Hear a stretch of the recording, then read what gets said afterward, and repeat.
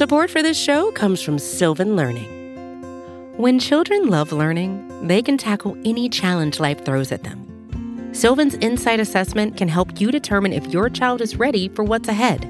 It can also identify gaps in learning and point out areas that could be of concern for your child so they can tackle what's to come.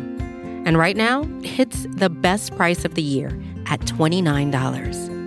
Go to sylvan29.com to learn more and get your child's assessment for only $29. That's SYLVAN 29.com.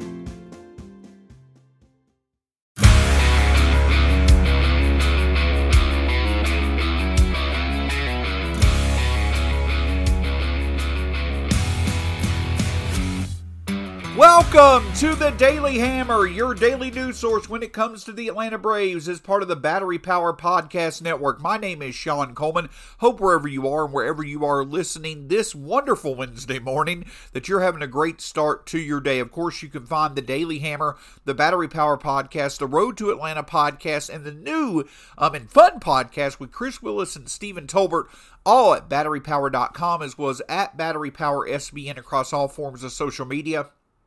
And free on all podcast platforms.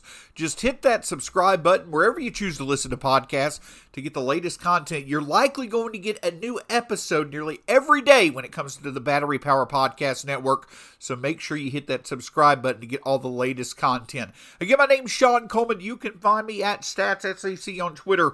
When it comes to the Braves, here's the latest from Atlanta. And it was a bit of deja vu in a positive way for the Braves when it came to their 7-3 victory, or 7-1 victory over the Cardinals on Tuesday night. For the second straight night, this time in the first inning, the Braves used big hits with runners on base to be able to get out to a big lead over the Cardinals. After Ian Anderson struggled in the first inning against the Cardinals, the Braves wasted little time supporting Anderson. An RBI single from Matt Olson was followed up by a 2-run home run by Olson and Riley, and then later on in the inning, a 2-run home run by William Contreras. Riley and Olson added on later on in the game as well. 5 combined RBIs for Matt Olson and Austin Riley was the big catalyst for the Braves' 7-1 victory. And it's awesome to see the fact that, I've talked about it, several times this year about how the bottom of the Braves lineup, it's great to see when they're carrying the offense, if the Braves, middle of the order is going through a bit of a cold spell. But, despite the fact that Riley and Olson both may be, have shown that they're a bit streaky at times this year, it's really fun to see when they're both on, especially Austin Riley, who now I believe has has multiple hits in 5 of his last 6 games. He absolutely is killing the ball every time that he gets the chance to step up to the plate. And between Cincinnati and now St. Louis, he has put on an absolute show when it comes to stepping up to the plate and delivering.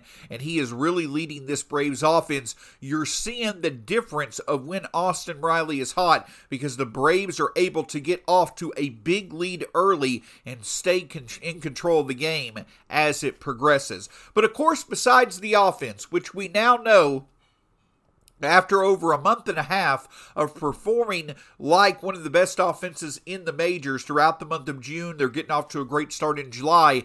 The other really important development from Tuesday night was an improved outing for Ian Anderson. Now, I do want to put a bit of, make it what it was. It was still, not all that great. He gave up 8 hits. There were, several innings where Ian Anderson had to work out of trouble, but he did work out of trouble. He made the pitches count when he needed to, and that allowed for him to be able to get out of several jams and allowed for him to be able to get through 5 innings, including through the Cardinals order, which is a very formidable order. Get through the Cardinals order multiple times without, giving up a lot of damage. 61 strikes on 99 pitches, only 1 walk. So some improvement from Ian Anderson, which is really, really good to see for the Braves. Obviously, again, as we've talked about, when the Braves enter the second half of the season, yes, they're going to have plenty of starting pitching options. But they're also going to have plenty of, potential questions arise when it comes to their starting pitching. You know what you've got in Max Reed. You know what you've got in Charlie Morton. You've seen a bit of regression from Kyle Wright, though he still has continued to perform as one of the best breakout stories in the National League. Definitely should be in consideration for an all-star spot. You hope that you could rely on him to form one of the best trios of starting pitchers in the National League with Max Reed as well as Charlie Morton. But you've got, how much can you trust Kyle Wright? You certainly hope you can, but is potential regression in store for him in the second half? Well, then after that, you've got the innings wall that you're potentially going to be looking at for Spencer Strider. You've got Mike Soroka coming back from injury, but how effective will he be? It'll be interesting to see.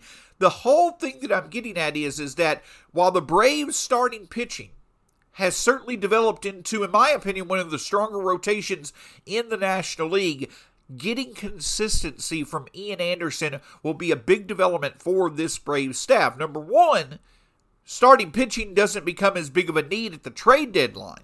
Though I still think going after a reliable starter, even if it's a rental, just someone that at the very least can eat you innings, every fifth day, I do think that potentially is a need for this team. But if Ian Anderson, even if he's not going to be dominant, if at the very least he can start to show that if he does run into trouble, he can more often than not make the pitch that he needs to get out of the jam, that's going to be a big development for both him and this Braves team. So a really encouraging outing for Ian Anderson. Still has plenty to work through to try to get back to being, a reliable strikeout artist. Never was someone that dominated with strikeouts, but someone that could certainly get swings and misses when he needed to. If Ian Anderson can return to form, and this could be the start of him regaining, his groove that we saw a bit of, in early June especially, that will be a good development for both him and the Braves. So another all-around impressive win for Atlanta. It's always fun to see when the middle of the order is producing. Matt Olson and Austin Riley have shown the ability to really be good sources of RBIs. Matt Olson now 15 RBIs over his past 15 games. Austin Riley now, I believe, 10 RBIs over his past 7 games. So the middle of the order is especially producing when it comes to runners in scoring position, allowing for the offense to be consistent, and it continues to get wins over very good competition. Even though the Cardinals may not be, up there as one of the top 2 or 3 teams in the National League, they still are definitely in the playoff picture, so it's always good to see the Braves offense being in control early against formidable competition. Support for this show comes from Sylvan Learning. As a parent, you want your child to have every opportunity.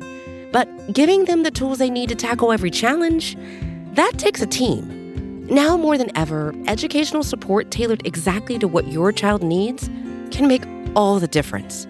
That's why parents have trusted Sylvan Learning for 45 years as the ultimate teammate in their child's educational journey, instilling in them a love for learning and a passion for reaching the next level.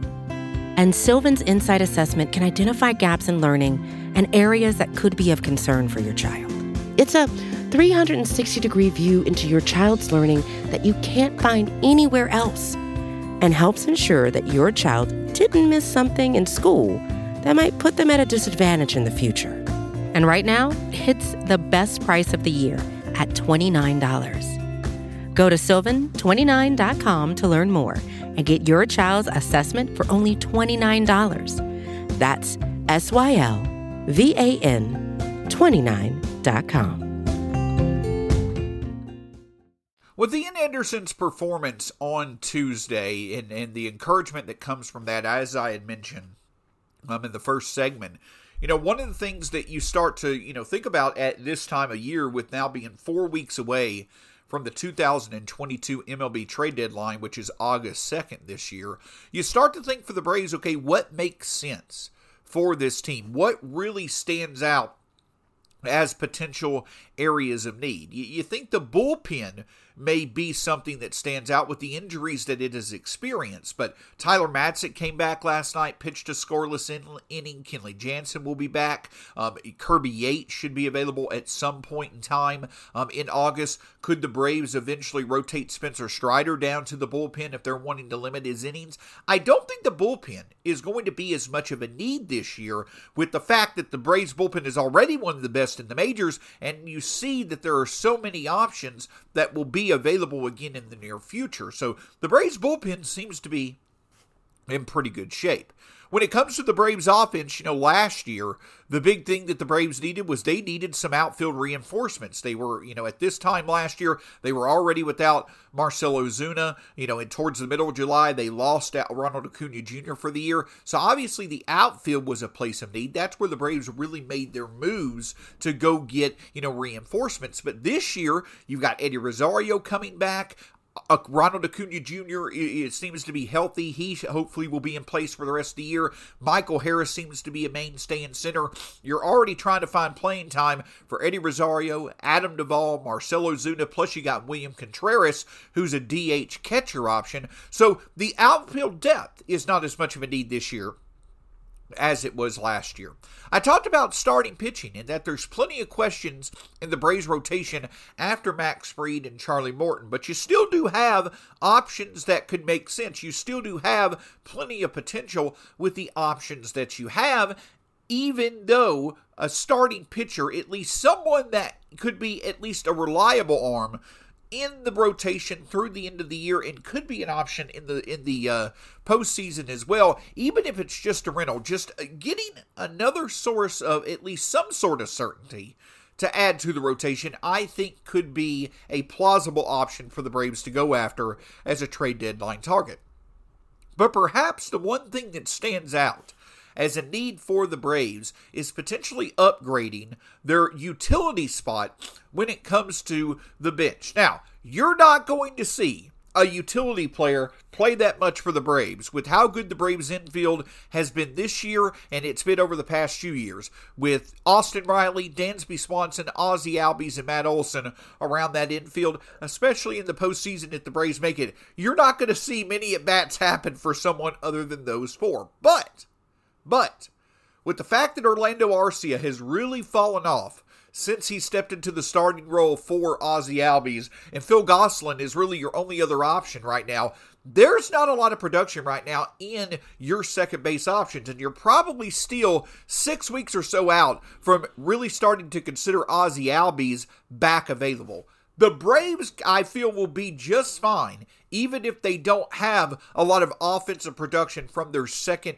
base position. But I do think that it is sensible for the Braves to potentially see if there's an upgrade there over an Arcia or over a Gosselin to go out and get that could at least come in, start until Ozzie is available, and then could be there as a pinch-hitting bench option or as an insurance option if the Braves were to run into some sort of late-season injury. That potentially could be a target for the Braves. You're probably not going to, that's probably something that's not going to cost a lot in terms of prospects. And, the Braves certainly don't have the stash of prospect value that they've had in previous years. But I think that besides, potentially a veteran starting pitching option that, could eat innings in the second half of the season, I do think that a utility upgrade, even though that player may not play much after Ozzie Albies returns, that player at least can, take care of the second base spot until Albies returns, and then could be a good bench source to go to for pinch hit opportunities. We know last year how big of a role Jock Peterson played off the bench at times, especially in the postseason. It'll be fun to see the Braves have that option again if they were to go out. They're already going to have that with William Contreras and, whatever potential outfield bat may not be playing. But if they were to go out and get another utility option, I think that could be a place for the Braves to look when it comes to the trade deadline. But of course, that's still a few weeks away. We've still got plenty other exciting happenings going on before we really start to talk about the trade deadline, and that includes the 2022 All-Star Game. And starting today through Friday, you will have the ability to vote for plenty of Braves who are finalists at their respective positions for the All-Star game. If you've been listening to the Hammer over the past few weeks, we've talked about how Ronald Acuna Jr. already is a starter in the 2022 All-Star game, with the fact that he, through the first phase of voting, was the leading vote getter. Well, now you've got Travis d'Arnaud, you've got Ozzie Albies, you've got Dansby Swanson, William Contreras, Adam Duvall, and others who you could potentially vote as All-Star starters to join Ronald Acuna Jr. in LA. So you've got from today through Friday to be able to vote for the position finalists at each of the positions in the field for the NL voting. Make sure you get out and represent the Braves strong, just as many of us did during the first phase of voting.